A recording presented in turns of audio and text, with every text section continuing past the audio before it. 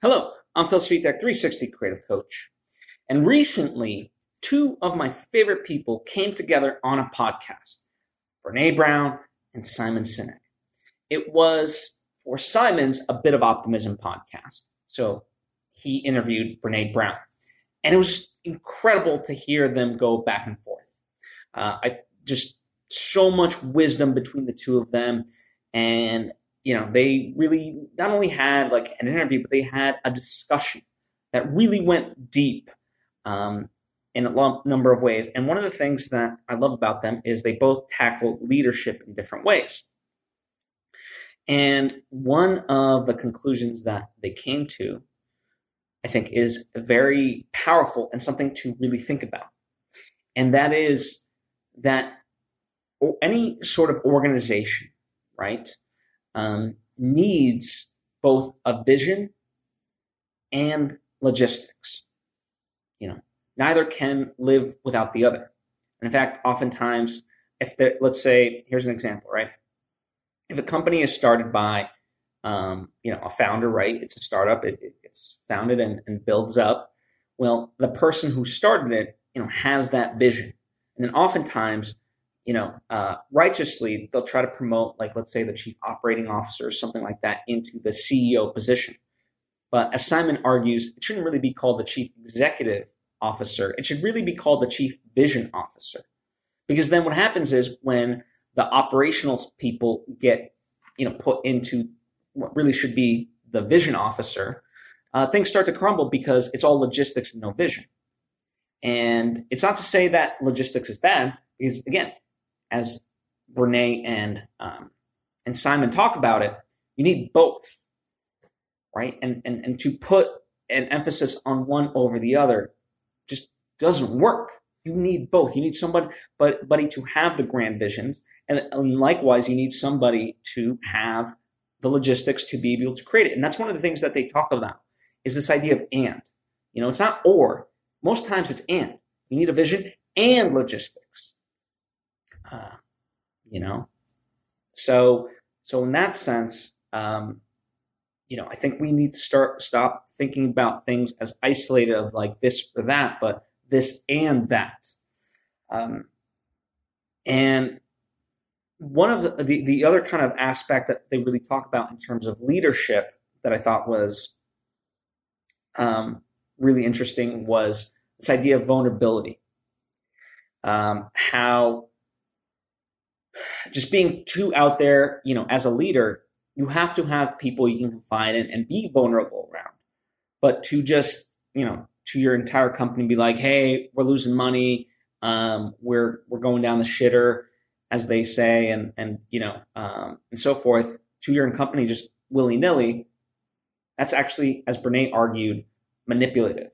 And I've actually seen instances of that in Hollywood throughout my experiences of like people just kind of, using, and whether intentional or not, but using that kind of rhetoric, let's say, and claiming it to be vulnerable or honest, but in reality, just manipulative to, kind of dictate the situation. But, as Simon and Brene kind of talk about, it's like, are you really going to follow the person? Like, if let's say, in terms of a startup, or I'll tie this more to like an artist, right? Let's say, if you're an indie filmmaker and everyone's kind of working on a passion project, right?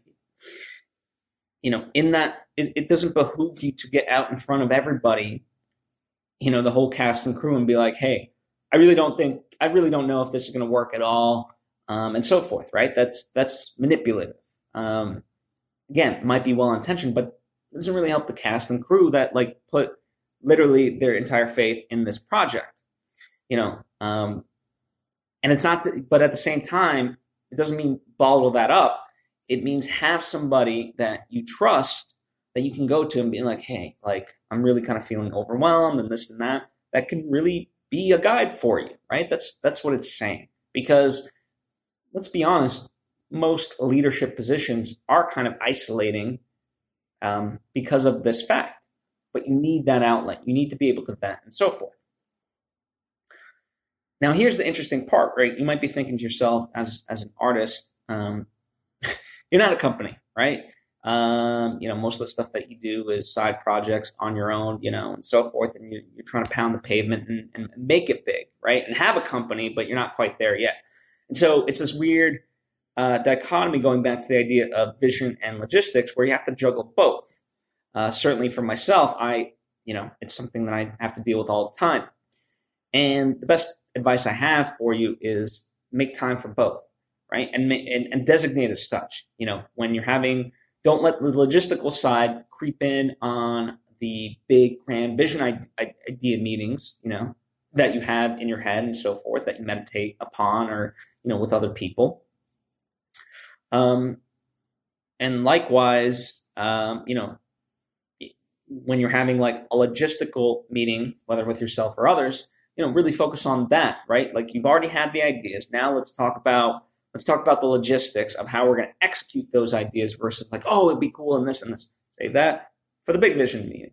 And again, it can be overwhelming to have to juggle both because you really have to, they are ultimately in that sense, right? Two very different skill sets, but nonetheless, that's kind of what it takes. Now, as part of it, that's where friends and our peers come in. That's partly why I try to do this. So that way, there are resources out there to help guide you along for some of the stuff that you don't know. If you're someone that has more of the grand visions and things like that, then, unfortunately, like it might be cracking open a book or watching a YouTube video to figure out the logistics. I don't know. I think if I had to kind of take a guess at it, I would say most of us as artists probably don't have trouble with the vision part. We have more issues with the logistical stuff. That's an assumption, but I think it's a fair assumption.